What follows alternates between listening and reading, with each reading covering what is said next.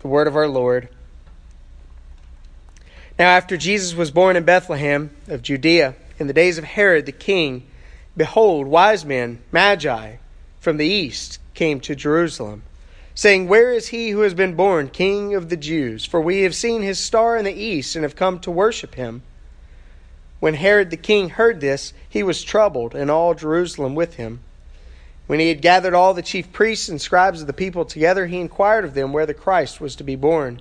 And they said to him, In Bethlehem of Judea. For thus it is written by the prophet, You, Bethlehem, in the land of Judah, are not the least among the rulers of Judah, for out of you shall come a ruler who will shepherd my people Israel. Then Herod, when he had secretly called the Magi, determined from them what time the star appeared. And he sent them to Bethlehem, saying, Rejoice with exceedingly great joy. When they had come into the house, they saw the young child with Mary, his mother. When they had opened their treasures, they presented gifts to him, gold, frankincense, and myrrh. Then, being divinely warned in a dream that they should not return to Herod, they departed for their own country another way. Now when they had departed, behold, an angel of the Lord appeared to Joseph in a dream, saying, Arise, take the young child and his mother, flee to Egypt. Stay there until I bring you word. For Herod will seek the young child to destroy him. And when he arose, he took the young child and his mother by night and departed for Egypt, and was there until the death of Herod, that it might be fulfilled which was spoken by the Lord through the prophet, saying, Out of Egypt I have called my son. Then Herod, when he saw that he was deceived by the Magi, was exceedingly angry. And he sent forth and put to death all the male children who were in Bethlehem and all of its districts, from 2 years old and under, according to the time which he had determined from the wise men. Then was fulfilled what was spoken by Jeremiah the prophet, saying, A voice was heard in Ramah, lamentation, weeping, and great mourning. Rachel weeping for her children, refusing to be comforted because they are no more. Now when Herod was dead, behold, an angel of the Lord appeared in a dream to Joseph in Egypt, saying, Arise, take the young child and his mother, and go to the land of Israel, for those who sought the young child's life are dead. Then he arose, took the young child and his mother, and came into the land of Israel. But when he heard that Archelaus was reigning over Judea instead of his father Herod, he was afraid to go there.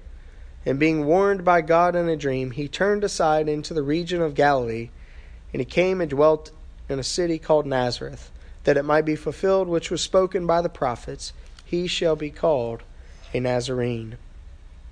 Father, we pray that you would bless the reading of your holy word to our hearts. May we hear from you. May we be instructed by you. May we be changed by you. In the name of your Son, Jesus, your living and eternal word, we pray. Amen. At Epiphany, the celebration of the Magi, the manifestation of Jesus to the Gentiles, the nations, those outside of Israel, I'm always struck by the drama, the tension, the juxtaposition. You have life and you have death. You'll notice on our communion table at the altar this morning, we've got the Magi gathered around bringing their gifts, but pressed right up against the Christ child is the bread that will be broken and the blood that will be shed.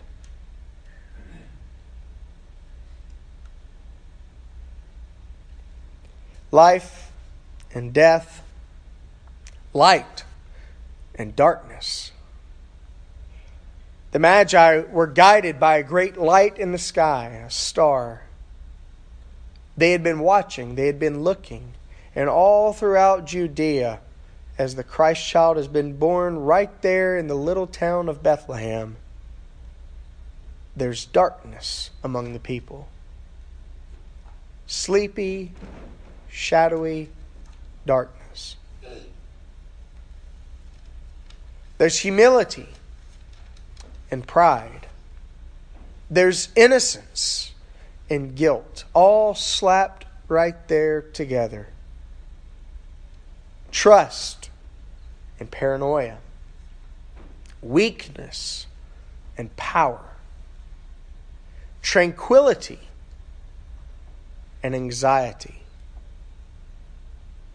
Magi from the east and masses of Judeans.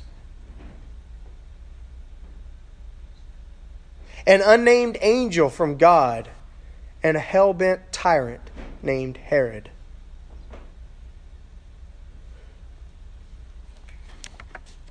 A few weeks ago, as we were walking through the season of Advent together, a thought occurred to me. This idea of being far from ordinary.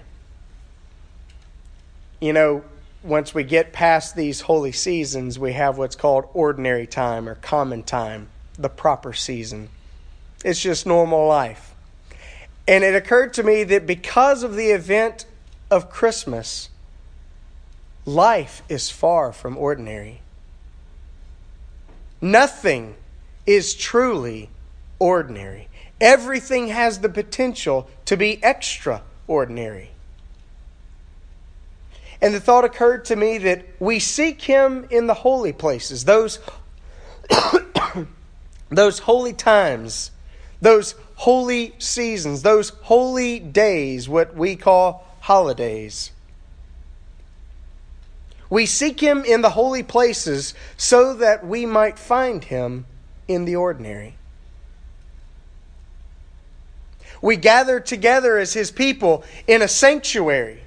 It might not look like a sanctuary, but this is a sanctuary, a holy place. A place where the holy God wishes to meet with holy people, people that He can make holy. And we meet with Him here not just to be here. Just like Jesus, as He stood on the mountain of transfiguration and was changed before the eyes of Peter, James, and John. And Peter didn't know what to say. And he said, "Lord, it's sure good to be here. Let's set up some tabernacles. What do you say?" But immediately, they were heading back down the mountain. Back to the other 9 knuckleheads. Back to the masses. Back to the multitudes. Back to the hordes of people. Because the cross lay before Jesus. And so we gather together in a sanctuary, a holy place, so that we might be sent back out. So that we might go back out into what we think is ordinary and there find Him. You remember Jesus said, "Whatever you do to the least of these, my brethren, you do to me." He's telling the disciples, not just you ought to do good, but when you do good and when you refuse to do good, you are doing good to me. I'm there. I am the one before you. He comes and works in mysterious ways. And so we seek Him in the holy places so that we might find Him in the ordinary. For the last couple of weeks, I've thrown this up on the screen. If we miss Him, we miss everything.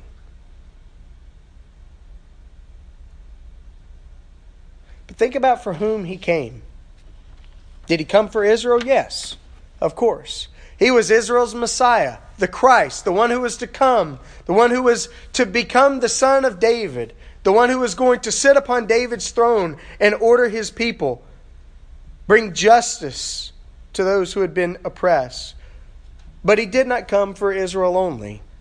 No, He came for the Gentiles also, for the nations, for all the peoples of the earth. That was kind of a recurring theme in Advent, that Christ came not just as Israel's Messiah, but as the whole world's Redeemer. Israel was the conduit, the family through which He would come. But Israel too was to be a light for all the nations. All of the peoples of the earth were to see in Israel the presence of a holy God. That's why the prophets were so angry with Israel. Because these covenantal people of God, who were supposed to be light in the midst of a darkened world, were becoming just as dark as the world around them, not caring for one another, running over each other, deceiving one another, living lies. He came for the whole world, but sadly, there were those who missed him. Not everyone was expecting him then. And not everyone is expecting him now. It is easy to get angry and frustrated at the world around us. Why don't they just get it?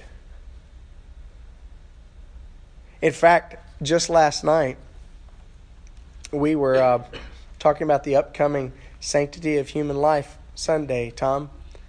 And Imogene made a brilliantly obvious observation. Why do we allow abortion clinics to exist? Why don't we just shut them down if people are killing children? Not everyone is expecting. Not everyone wants what Jesus has to offer. There were those who missed him. In fact, it seems that everyone runs the risk of missing him. The religious miss him. The non-religious miss him. The irreligious miss him. The powerful miss him. And even the powerless miss him. As strange as it might sound, it seems that Jesus is easily missed if we're not careful. And why might we miss him? How could that possibly happen? How could the light of the world come into the darkened world and the world just not know it? Or the world just not care about it? Well, perhaps we have other interests. Perhaps we might be too comfortable, too unawakened, too restful, too busy, too preoccupied, too cynical about the world, too self-concerned, too proud, too, you fill in the blank. Why might you miss Jesus right now? That's the all-important question. What would keep me from missing Jesus?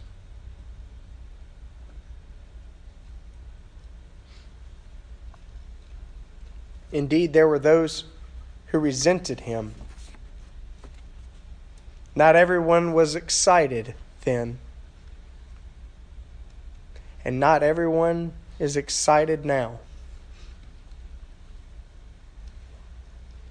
It is possible to be offended by the one who the Scriptures tell us is the stone of stumbling.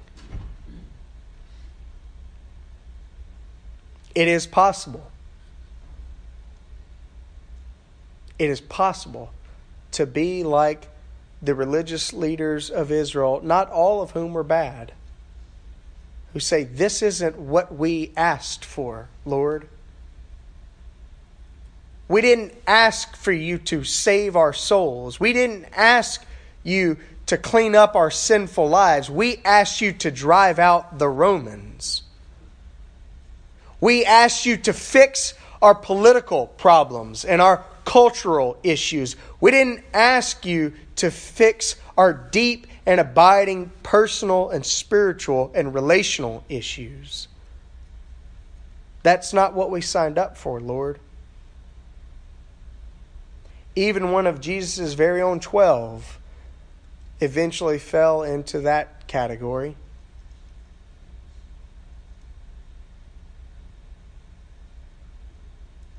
Not everyone was excited then, and not everyone is excited now. But fortunately, there were also those who sought him. Anyone who seeks him will find him. That's the promise of both Jeremiah the prophet and Jesus the Messiah. You will seek me and you will find me when you seek for me with all of your heart, the prophet said. Seek and you shall find. Knock and the door shall be opened to you. Ask and you shall receive, the Messiah told us. C.S. Lewis, the mid-20th century prophet, said, in the end, every man gets what he really wants. And so the question before us is really quite simple. What do I really want? Do I want Jesus and all that might come with him? Or do I want something else?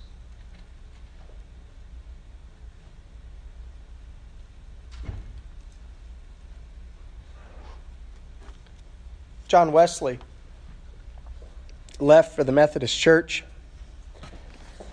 a covenantal prayer of renewal.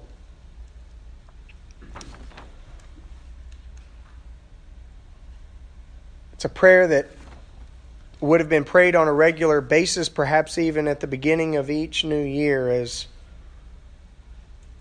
people were reconsidering and renewing their covenantal baptism before God. And the prayer is this: I am no longer my own, but thine. Put me to what thou wilt.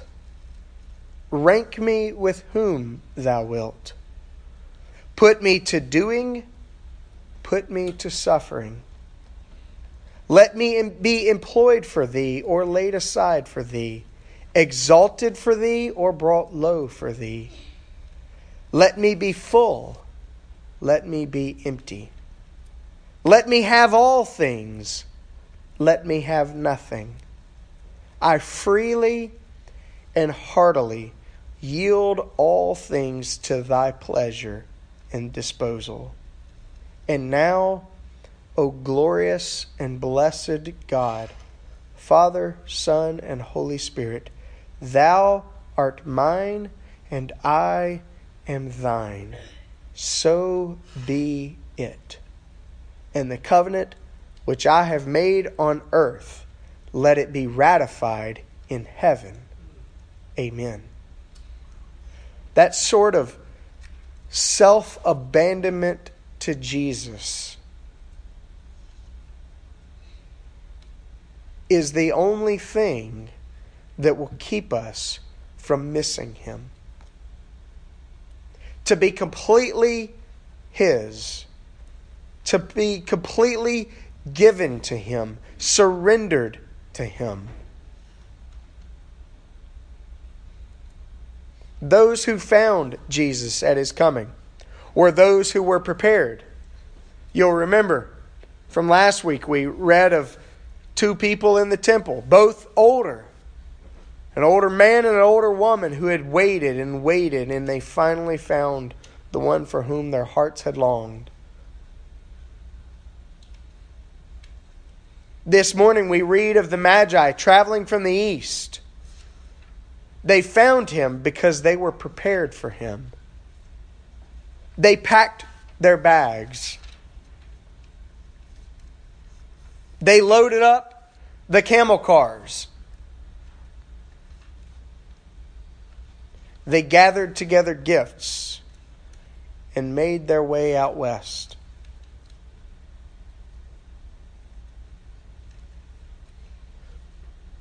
He is worthy of our everything, whatever gift we might bring. So we should rightly bring him ourselves at the very least. Again, we seek him in the holy places so that we might find him in the ordinary. The incarnation of Jesus is far from ordinary. It's crazy. It's miraculous. It's inexplicable. When someone asks you, what do you mean that the eternal Son of God became a human man? You try explaining that one. The redemption of mankind is far from ordinary. It's dangerous, bloody, and perilous.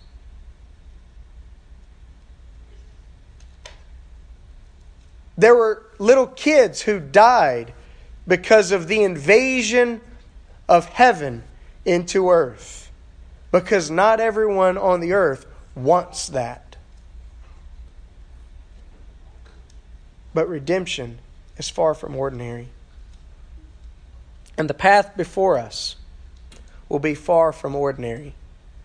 If we will prepare for Him, if we will seek Him, and if we will abandon ourselves to Him. Sure, it'll be dangerous, perhaps bloody, and no doubt perilous at times. But it'll also be crazy, maybe even miraculous at times, and all around inexplicable to those who are on the outside looking in.